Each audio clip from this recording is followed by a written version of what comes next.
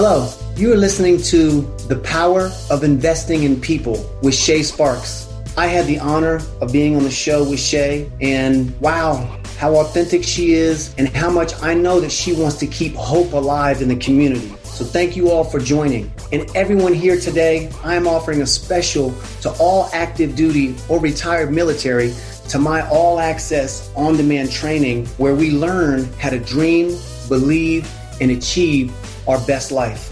Please visit at timlanefitness.com, and I'll see you all soon. Enjoy the show.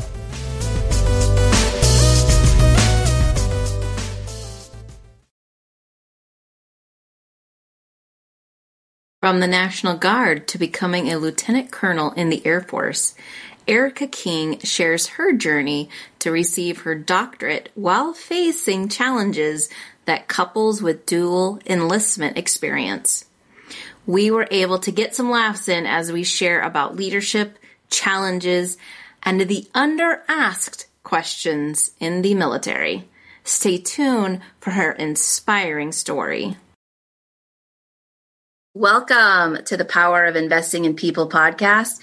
And today, my guest is the incredible Lieutenant Colonel Erika King. So welcome to the show, Erika. Thank you so much. I'm so grateful for you having me. Well, first of all, I thank you for being here. I know you're super, super busy, and just want to give a shout out to our mutual friend, Beth Collins, for introducing us. What did we just say 2 years ago now? Yeah. Gosh. Well, I am so happy to be connected to you and happy that you're here today. So for our audience, why don't you tell us who you are and what you do? Sure. So my name is Erika King. I am a social worker in the Air Force. I have been for about I've been in the Air Force for about 22 years. That's where I met Beth. We served together in the Illinois Air National Guard.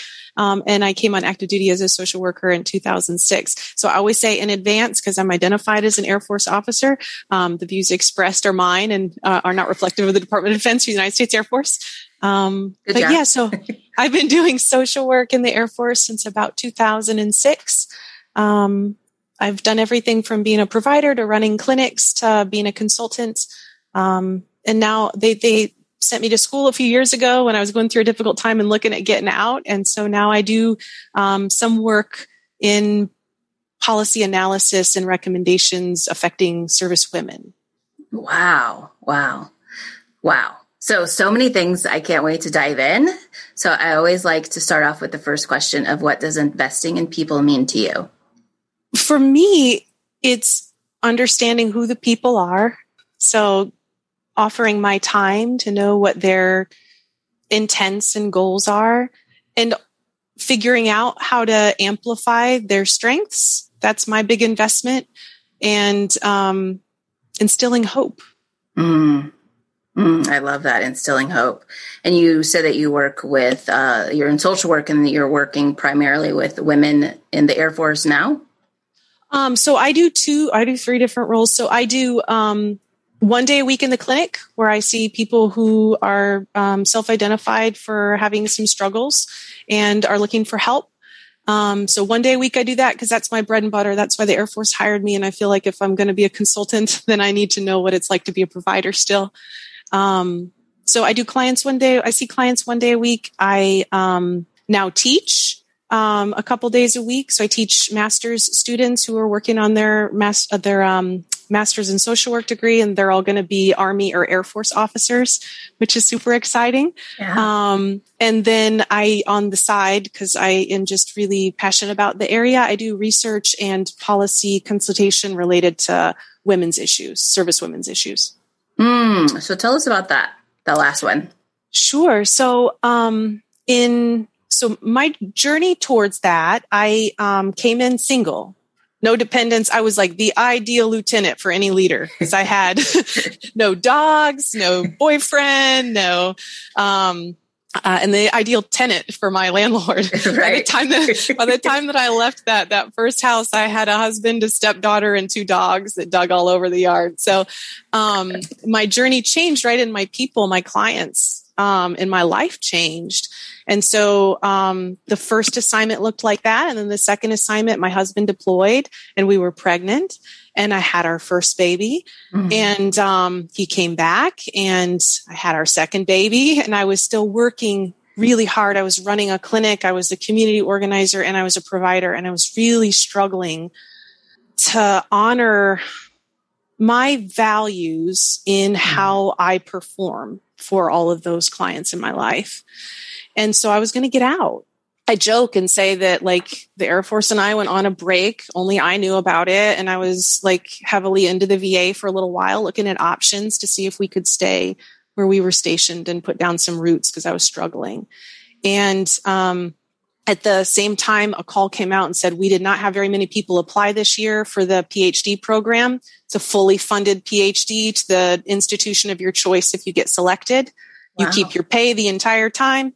Do you want to do it? And I told my husband, no, I'm going to get out. And he was like, you've been saying since I knew you, this is what you wanted to do. And I was like post second baby and a little hormonal and maybe a little angry with the Air Force. And so I said, well, I can apply and always just tell them no. Right. Right. You don't have to accept it once they offer it to you, right? That period, there was a lot of complicating stuff happened where his boss was not supportive and did not give him his paternity leave after my son was born. And my son had to rehospitalize because he had some complications. And I was on medication and couldn't transport him. And I didn't have other social support because like many military families, our family of origins or our support systems aren't nearby. Right. And so I just said, they can't handle us. Like we're both in the military. We have 2 young babies and a blended family and they can't handle us. And I'm ready for a breakup. And by applying for this, I could potentially talk my way out of this breakup that I think is needed. So long story short, I applied and I got accepted. And the Air Force sent me to the University of Texas at Austin. And my husband down here in San Antonio. And he stayed active duty and I stayed active duty, but my full-time job was to be a PhD student. And so during that period, I was like, what does the Air Force want me to study? And I can be a people pleaser if I don't check myself because I'm always looking at the clients to see what they want from me and trying to do what I think is best. And so you have 3 years to finish a 4-year program when you get selected.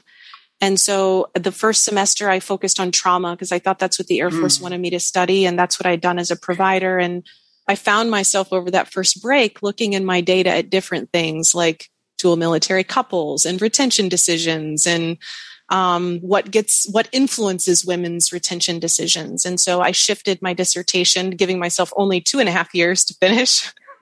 And I finished my PhD and I still do research in that area and I still do policy and program consultation in that area.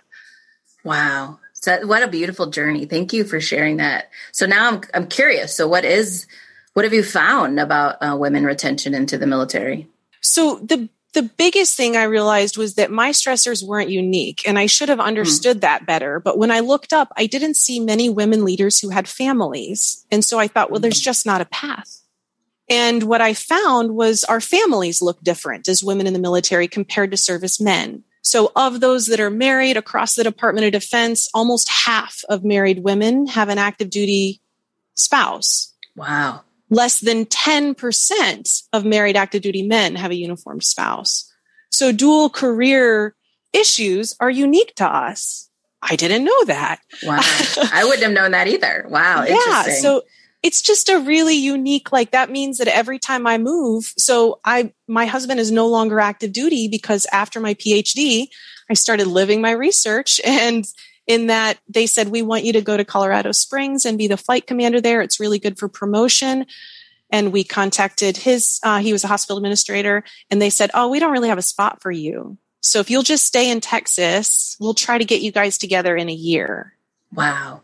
And we were like, man, it just doesn't feel right. Like, I don't trust it. He'd already deployed twice and we talked about what we were willing to navigate versus where we would kind of cut bait. And so we cut bait and he got out and it was really hard.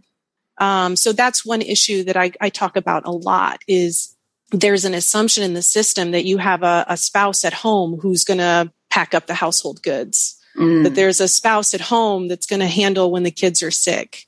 But that's not true for military women, and it's increasingly not true for millennial men. True. So the traditional system and its effects on retaining a modern force or areas. The other one is unmet childcare need is an area that I still work in quite a lot. So of new moms compared to new dads on Air Force active duty, new moms have twice as many unmet childcare needs as new dads. Why is that? We have considerably fewer stay-at-home fathers. Mm. And so unmet childcare needs are managed in different ways. And for dual career couples, you end up having more needs. And across the Department of Defense, we have issues with wait lists and getting kids in, even though we have affordable care in a lot of places. So those are two main areas. And you talked about so many amazing things. I just kind of want to pull out of there. Like, so as a dual enlisted active duty members of the Air Force, you're looking at how can we keep our family unit together and able to move where they want us to go. So your husband chose to stay at home. Am I right? He not stay at home, but he chose to leave the military to end his career. Mm-hmm. And was that decision harder than the actual what's next for him or what's next for the family? Or was it just really more like he's now have to decide to just leave? Or was it all very hard, difficult decisions? They were all interrelated, but uniquely difficult. So because it's like a domino effect, right? Yeah, so exactly. You decide we're going to pull cord and get out, and he'll follow me. Because what happened so statistically, when you have dual couples, the woman is much more likely to get out. But because I had just finished my PhD, I had a 5-year payback. I couldn't get out. Wow. Because they paid for it. Sure. And so, we had talked about in advance, gratefully, like what are we willing to tolerate? And we had said one more deployment and we'll pull chocks for him. We were not willing to be stationed separately if we could avoid it. And so because we had talked about all that in advance, it seemed really straightforward, but it was still a really emotional, difficult decision because he had been in for 18 years total. He was prior Marine Reserve before he came commissioned to the Air Force. And so he had a lot of history too. Sure. But he has an MBA. And so he's set up in unique ways. Unfortunately, at our first assignment, the job market, really difficult to penetrate.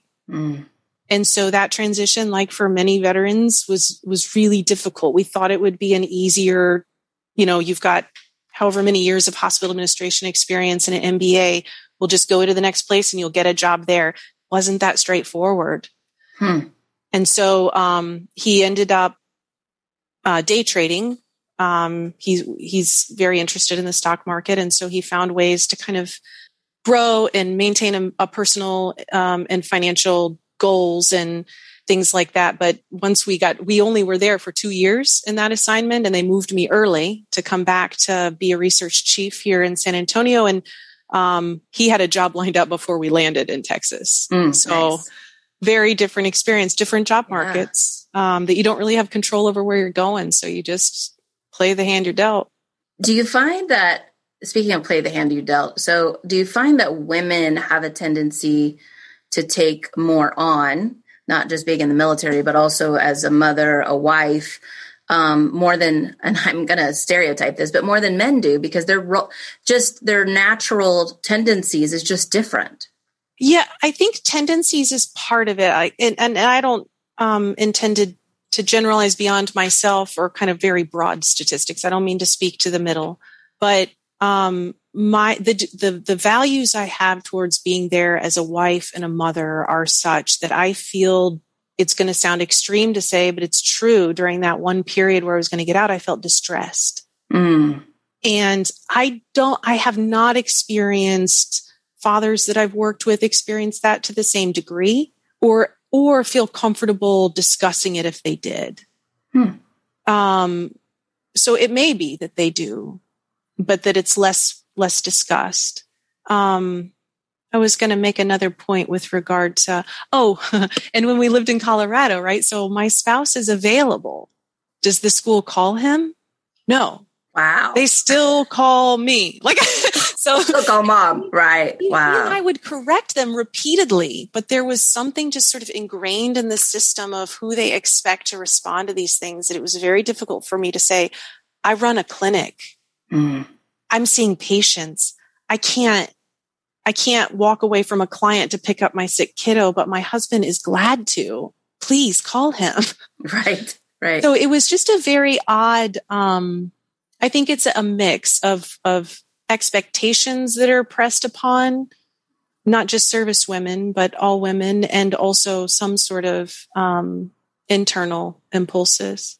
So now are you able to be able to advise and kind of help direct other women into having that conversation with their spouse and also with the people around them, like you said, the schools and things like that, and really make it a point to say, I'm not able to leave my career leave my job at the moment, but however, my husband is available. Do you really help women now shift that kind of mentality, that mindset?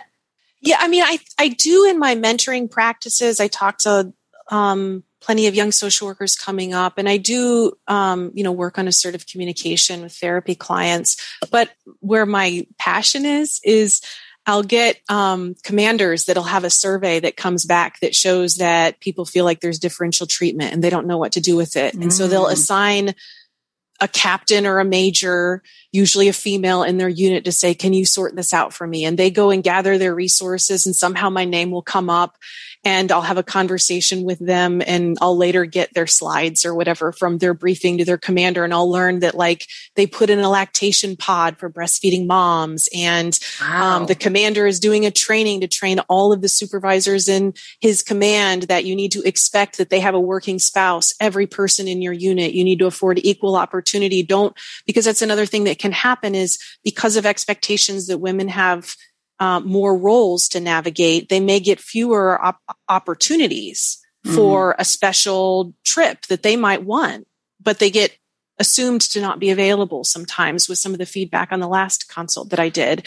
And so training their leaders to have conversations rather than assume people's availability and desire. Just talk before you decide for people, those kinds of things. That kind of intervention where I get to empower a person who's being a consultant to a commander who will affect the well-being and dynamics across an entire unit is just really exciting.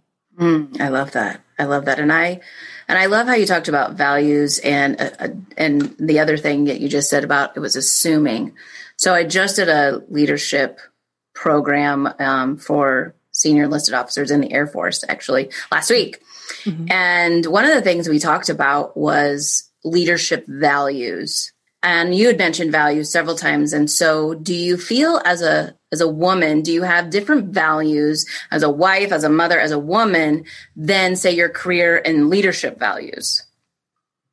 Help me understand that question one more time. Yeah. So as a leader, you show up in a certain way, or you want to show up in a certain way. And so we get to choose, right, how we show up in that particular way. And sometimes it's completely different than how we show up at home as a woman, how we show up as a wife, how we show up as a parent. Men have a tendency to kind of stay across the board in their values all the way across the board. Women, I feel, and correct me if I am wrong in your conversations and your research, is that women have a tendency to kind of go back and forth. They're a leader and they're this way, but then at home, they're this way. Yeah, that's a really great question. And I would say I have evolved to be more consistently authentic, right? So I started in a place where I grew up in a masculine culture. I've been in the military since I was 17 years old. Right. And so you don't show emotion. There are certain things. Yeah. Anger is preferred over emotion. Yes. So I can probably hyphenate curse words better than most. Right. But I don't do that as much anymore.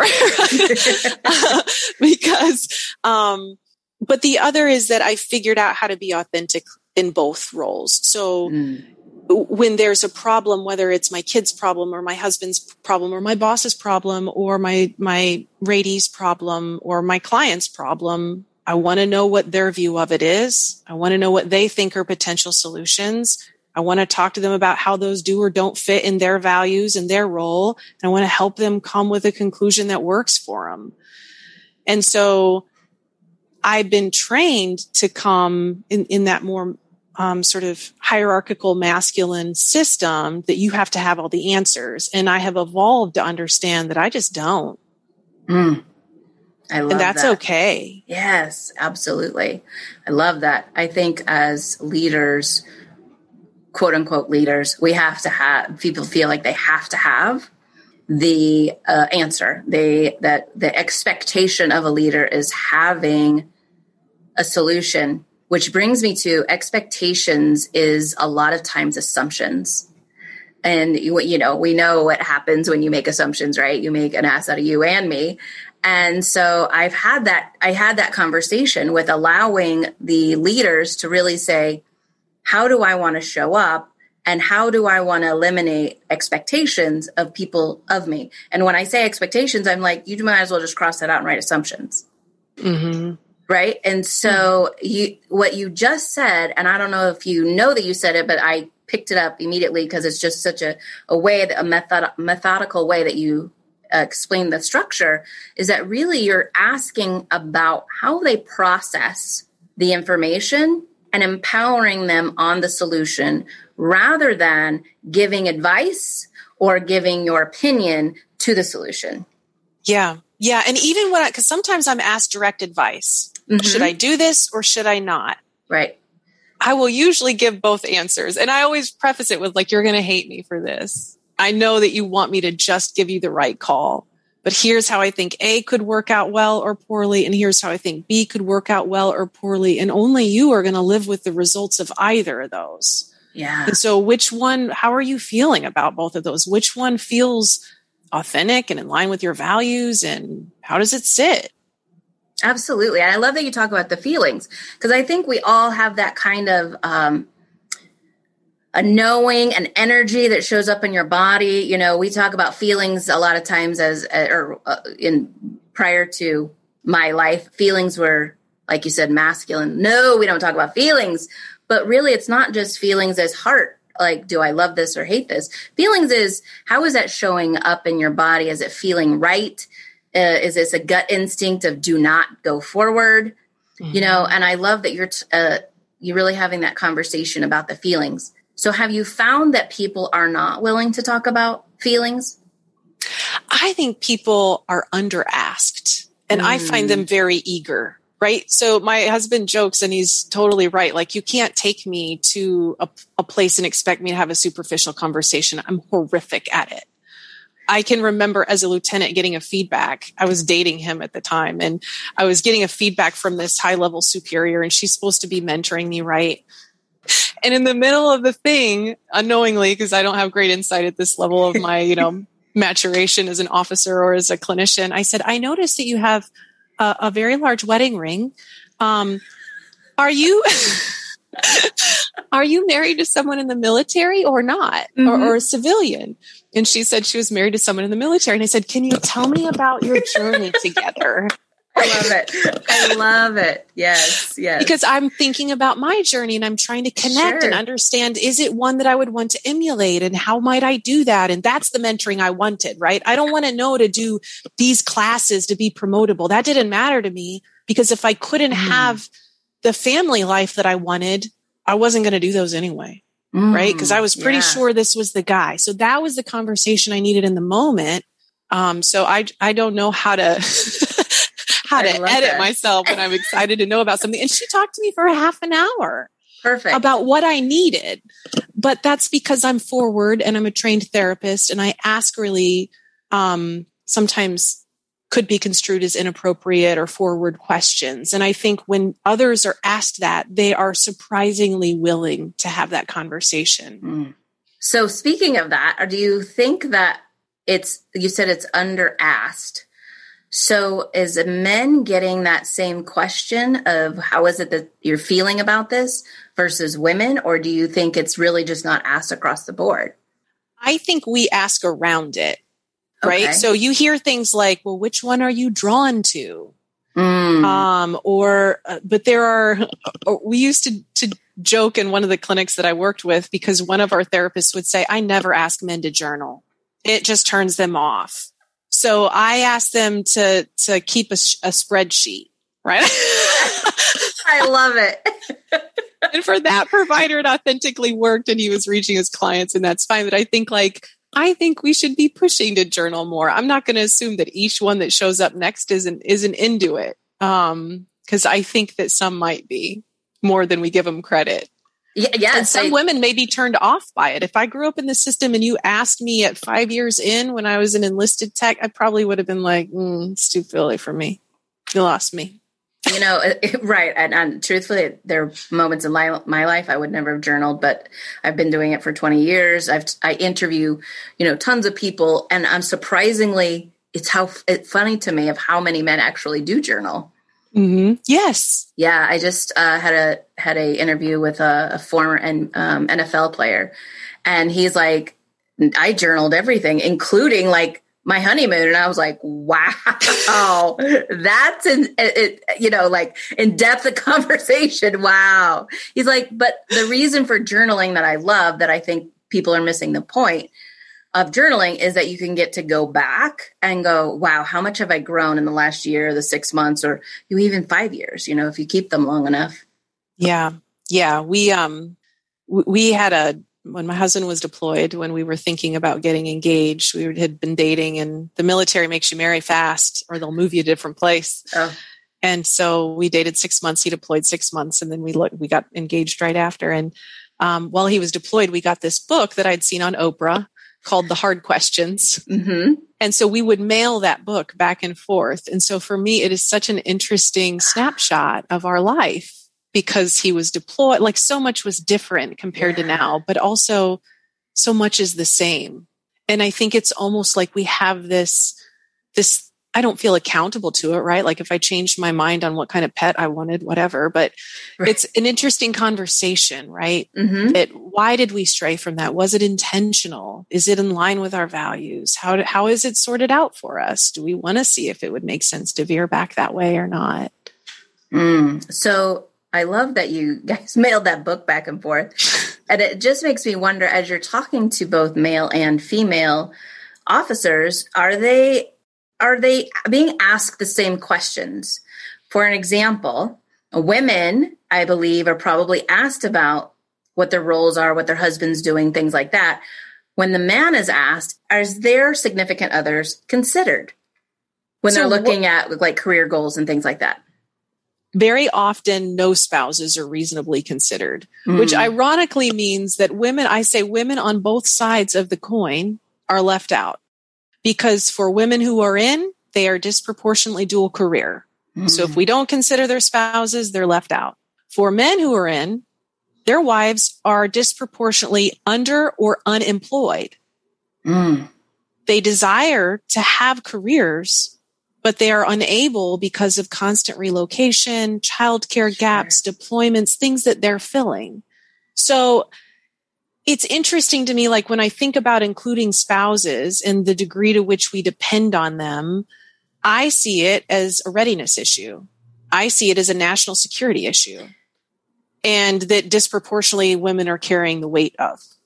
Wow. But I think that the questions are being asked, it's just affecting people in different ways. And I don't think it's asked around feelings. Primarily, we have something called a family care plan. Do you have somebody who's going to take your kids if you get deployed short notice? And the only people that have those are dual military in the Air Force. The Marine Corps is different.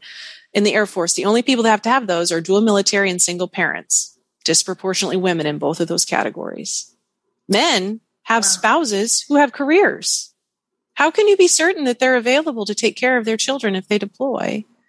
I've worked with people whose wives are CIA agents, right? Like they have real careers. Right. It should be considered. Right.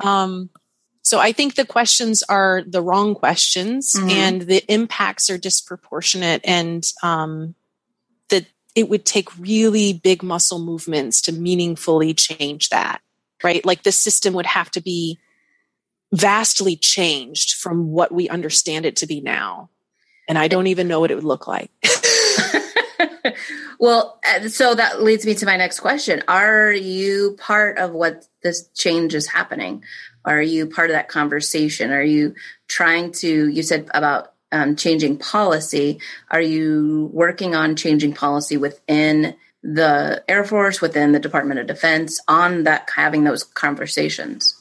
Yeah. So I look at it issue by issue. So, and my role is really more as a consultant. So I serve on the Pentagon Women's Initiative team for the Air Force, and they look at uncovering biases that contribute to women's disproportionate underrepresentation in the highest rank or in certain career fields.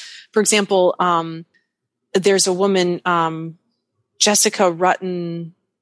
I have to get her name right. She's phenomenal. And she has been looking at the height restrictions on pilots and its disproportionate impact on women being able to be pilots, and how aircraft rules were made years ago to account for the average male height. It didn't count for racial minorities or women. And so how that's affected their representation. And so her work has resulted in the Air Force changing the height requirements for future aircraft. So it's changing the trajectory of the development of air weaponry. Like, that's incredible. I am not remotely involved in that. I am just a person who admires it. But I'm the person that's talking with the childcare people that are like, my research uncovered this childcare gap in new moms. I have some more data. I'm looking at it again. And now I see the childcare gap, the gender gap in access to childcare. And some other researchers have done another survey that's unrelated. And so we're looking at where and how that gap is showing up so that we can recommend real policy and program solutions to fill it. Often what we see is people identify a problem, stakeholders, advocates, Congress get anxious to fix it, and there's not the best solution isn't revealed and considered. And then the problem is assumed fixed when it's not. So I'm the person that's trying to help uncover how is this showing up as a problem and what's the best policy solution we should propose. Wow. That's not my assigned job. That's what I do because I'm passionate about it. I am too. So I love that you are doing that. How amazing. How amazing. What a gift you are giving. I feel insanely lucky, right? Like, this path could have gone a million different directions. I could have gotten out. I could have not gotten selected for the PhD. I could be doing different work that I feel passionate about, but I feel like I landed in the right spot. Perfectly segue into my next question. So what is, the driving force? You said you talked about joining the National Guard. So what was your driving force at 17 to look into that versus going down this college route and getting your PhD right out of high school? Well, I didn't know what I wanted to be when I grew up. And we didn't have money for my parents to pay for school. And I knew what their experiences were with debt, and they worked insanely hard. And I didn't want to not work hard. Like, I wanted to work hard, but I didn't want to start off life with debt. I had a buddy that was like, hey, I'm looking at the National Guard. You should come talk to the recruiter with me. I was 16. And I was like, okay, cool. I actually talked to an Army recruiter and an Air Force recruiter, and the Army recruiter was pursued more. And probably because I was a defiant 16-year-old, I was not interested. Right. And so, the Air Force was like, we don't know. We might take you. And I was like, I'll call you. I want you. Yes. I love it. I'm not sure you want me, but I'm going to make you want me. Right. Yeah. Now I need to sell you. So that's too funny. So I joined as soon as I turned 17, and they paid for my undergraduate because the Illinois Veterans Grant. And then I, got money for GI Bill and money for my drill weekends. So that paid for my undergrad. And then after 9/11, I got involuntarily activated for a year to help process. I stayed at my home station, but I was processing finance payments to people that were deploying. And so I did that for a year while I was in school full time. So I just banked all of that money because I didn't have a life outside of work and school, which is a valuable life. I get it, but not a lot. Right. Not your typical 20-something-year-old life, right? No. Right. And so I used all that money to pay for my master's degree and then took my commission to active duty after that. That's amazing. I love that story. But I didn't know that I wanted to be a social worker. People ask me that too. Like, well, how did you know you wanted to be a social worker? I didn't know that. Well, how did you know? Did you just kind of fall into it, or were you working in something else? And then they were like, oh, hey, why don't you take this over here? And then you're like, oh my gosh, this is amazing. You know what it was in my so I'm a first generation college student. And so I didn't have other people to be like, this is how you should do it. So I was just writing my own playbook. Yeah. So I went to this little community college that I chose just because it was 3 hours home and 15 minutes from the biggest party college in the state. Like there was no strategy, none. Oh, hey, partying is important at that age, right? Ready to launch. Yeah. Right? Yeah. And so, I moved down there, and in my first class, they made me take, I forget what they call those tests that help you understand your interests. Well, the only one that comes to mind is ASVAB, but I think that's for the military. Yeah, it is for the military. This one was like, do you like gardening? Or like it asks all kinds of, it's trying to pull your interest to understand what college majors might be fitting. Yeah. Yeah, a bit. Personality, interest, passion, talent, whatever. So I filled out the thing and it came out like you would be a reasonable fit and might have interest in social work. And I was like, okay, cool. What does that mean? And so a bunch of crazy things happened where I got tagged to deploy. I put that in quotation marks for anybody on the phone because it was to Germany. To process people downrange to the Balkans, folks that were going to Kosovo and Bosnia. And so in the process of that, I had these results I had from my test where I'm like, I'm going to do social work. I don't know what that is, but seems like a fit. I finished the rest of my classes online from Germany. And then I met a couple of people who were social workers, because I wanted to learn what that was. So I asked intrusive questions. I just started approaching people. You know a social worker? I want to know a social worker. So I found a program. I finished my BSW. And I realized that with a bachelor's in social work, it's really hard to find a job that can pay the bills independently. And I had that money saved up from being activated. And so I was going to go into a master's of counseling, and I mentioned it to one of my BSW professors, and she was like, why would you not do a master's in social work? And I said, I don't know. I just thought it'd be neat to have like 2 different degrees. Hey, I would have thought the same thing. So I didn't know either. She was like, you can get advanced standing and you can do it in 1.5 years as opposed to a 2-year master's. Oh, that spoke to me. That's money we're talking about there. Yeah. So I applied to Illinois State to their advanced standing program, and that's how I became a social worker. It's very much by accident, over and over. I love that. Mine was kind of too. So I started college for computer science, and my goal was to get my PhD in computer science and move to Japan, because at the time that's where technology kind of started. Yeah, and I did a 1.5 semesters and was like, oh yeah, no, I'm not going to be in front of a computer all day. This is awful. So I, moved out with my girlfriends, lived off my savings and partied. So I was kind of on that same plan, right? Like, ooh, where's the excitement? And so then I moved. My dad said, why don't you come live with me? My parents had gotten divorced when I was a senior in high school, and I moved to a bigger city, and he tells me, you have a week to decide what you're going to do. Either get a job or go to school. Ooh. I know, right? And so I went and looked at the community college, and I sat in the parking lot, and I was like, nope, I'm not going in there. I'm not going in that building. I just came from a big box. I don't want to do that again. And the next college that I looked at was a cosmetology school. And so I thought, well, why not? I did people's hair and makeup in high school and junior high for dances and parties. And sure, that sounds like fun. And maybe I'll figure out what I want to do next, go back to college at some point. And, I got in there, and it was just like, wait, I get to make money at doing this. This is really fun. And now, 27 years later, I'm still doing it, but now it's more part-time, where I'm doing all the other things of coaching and consulting and, books and all the things. So it's just really fun to be able to have kind of that background of, this really fun career that led me into this other career too, I believe. So, sometimes accidents are there. I don't believe in accidents. I think it's all just designed to be your journey. Yeah. firmly believe like those small bites along the way, I could have never eaten the whole apple at once. Like I didn't have the patience for it. And I probably would have continued on a path that didn't fit.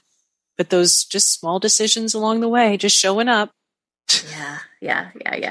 And you just showing up, like you ended up in a career that was compatible. Right. You smiled when you said that, like you still have fun with it. You are obviously a person who's passionate about connecting with people, and you do that when you do hair. I have no doubt, like that it's a part of your personality. And I love that it can be expressed in so many different ways. Yes. Thank you. And what's really fun is that, somebody asked me what I loved about doing hair. And I said, well, I actually really love the conversations with the people. And so then they said, well, why don't you start a podcast? And I was like, well, yeah, that's a good idea. Why don't I start a podcast? And which led me to, believe it or not, a podcast conference where I met a gentleman after meeting 300 people. I meet him on the last day and he's like, well, tell me about your coaching business. And I said, I help transform trauma into treasure. And he's like, have you thought about working with veterans? And I was like, that's interesting. They kept showing up in my life. So I started to really pay attention to the opportunities that were around me instead of just focus on the one thing. Right. Mm-hmm. And started to notice that there's this pattern that veterans kept showing up. And so about 2 weeks later, I was actually having coffee with our mutual friend, Beth, and she was telling me about her new job with the Business Journal here locally. And the VFW was having the Business Journal and the VFW were having a networking event where they were having a panel and really talking about hiring veterans into corporate America.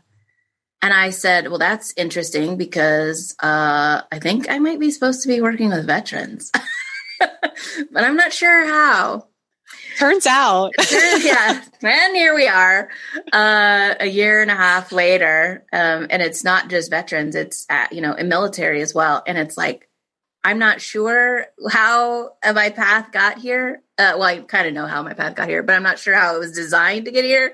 But it is probably the most fulfilling I've ever felt in my life, is being able to really make a difference in military, but also in the veterans of like, where are you in your thinking about outside of the military? What does civilian life look like and things like that? And so it's just been fun. Yeah. It's been really fun. I think that's the really fabulous thing too, about like figuring out where your talents fit and the timing. And when those things all come together in a way where everyone gets meaning from it, like how awesome. Like, that's just exciting. Yes, which brings me why I call myself the Chief Excitement Officer. Because I totally agree. It is exciting. So speaking of what would you give advice if a woman who's in high school thinking about what she should do next? What advice would you give her? Would you talk about maybe, taking that not aptitude, but kind of interest test to figure out if social work's it? Or would you talk to her about taking the ASVAB and looking into the military? What advice would you give at this point? I'm a person that I attribute the majority of my success to coming from a very stable family. And so my values are rooted in how my parents raised me. And so when I talk to different people, I assume that they don't have that same foundation. Right. And so the decisions that worked for me may not make sense to another person. Mm-hmm. So I'm very reluctant to point toward one or the other. I'm most likely to come out with a smorgasbord of options that I'm aware of and asking them, which ones make sense for you right now and why, and how would that fit? Because they're going to know way better than me what makes sense. For some people, it's joining the military straight away. I needed that. I didn't know it, but it afforded me a great deal of structure so that I was a lazy, smart person. And the military don't let you be lazy. Right. That's not an option. Right. So I needed it in that order. I got lucky it happened that way. But talking to people about where are your resources at? For some people, they are so motivated for school and so already structured and have the resources that they have, a fund or something that they can make that work right off and make a difference in an area that matters to them. For others, they don't know what they want to be yet. I have a 19-year-old who doesn't know what she wants to be yet. And I keep trying to normalize, you shouldn't. Right. Like literally your frontal lobe is not fully developed. Right. Like you're still growing as a person. I think the pressure to know what to do next is incongruent with where they're at in their development. I totally agree. And then I believe it shifts, and please, correct me if I'm wrong. Once you're out, mid to late 30s into 40s, when you're now maybe changing careers, or maybe you've gotten laid off, or maybe you're going through that divorce, that kind of midpoint, people call it a midlife crisis, but really it's kind of looking at it like, well, things are changing now all of a sudden. So now you have to process things differently, and not from the frontal lobe, but from a place of what you're talking about of how does it feel? How does that, what do you think is the best fit for you? Mm-hmm. And what are your resources? Yeah. Right. So for a 19-year-old that doesn't have parents at home and needs to pay an apartment bill, my advice is going to be different than somebody who has the option to stay at home with supportive parents to pursue something that they're pretty confident is what they want. The demands on different people at that early stage of life, I think, are what really influences their trajectory. And like you said, until something's shaken up later on in life, do some people get the opportunity to reconsider? And sometimes it doesn't feel like an opportunity. Sometimes it feels like a crisis. Often. Absolutely. Absolutely. Wow. What a great conversation. And we're running out of time. So please, if the people want to connect with you and maybe they need advice on, some of the topics we talked about today, being a leader or a woman in the military, or maybe they need to be mentored on what to do next, how can they get in contact with you? Can they go to LinkedIn, or do you have a website, email, anything like that? Yes, I am on LinkedIn. I have to look up what it is. But I'm also, you're welcome to, I never give out my military address, but my personal email address is Erika Lee, ErikaLee123 at yahoo.com. And I believe that's what's connected to my LinkedIn too, but I'm under erika.l.king, I believe, on there. Okay. Awesome. I'm going to look one more time because I know you can probably edit. Yes. I keep trying to get better at LinkedIn. I'm also on ResearchGate. All my publications are on there. That helps me keep track of, I don't know how to do this. Oh, here we go. My LinkedIn profile, Erika L. King. Erika L. King. And that's Erika with a CK, correct? Nope. I'm sorry. It's Erika with just a K. I always joke and say, It's Erika with a K, King with a K. Perfect. I love it. Or I say king, not the queen. That's it. Perfect. I love it. And it's been so much fun to talk with you. And I can't believe it's been 2 years since we first talked. So I'm so glad we got to connect again. I feel grateful. Yeah. And we're definitely going to have to stay in touch. And I always like to leave this conversation with what is your phrase, scripture, or mantra that you're living by right now? Oh, right now is a really difficult time. So I don't have another person's quote, but what I'm talking to my students, my colleagues, my mentors is just seek to connect first. There's so much judgment and anger and discord. Just seek to connect first. We have so much in common with people that we maybe don't have the same philosophical slant on, but our values are so more in line than we give credit. Absolutely agree. And then you use that word again, values. I think that is an underused topic of conversation, is values. So I'm so glad that we talked about that today. Yeah. Thank you for the opportunity. I've really enjoyed getting to hear more about your story and getting to actually see you. Yes, you too. Thank you. Take care.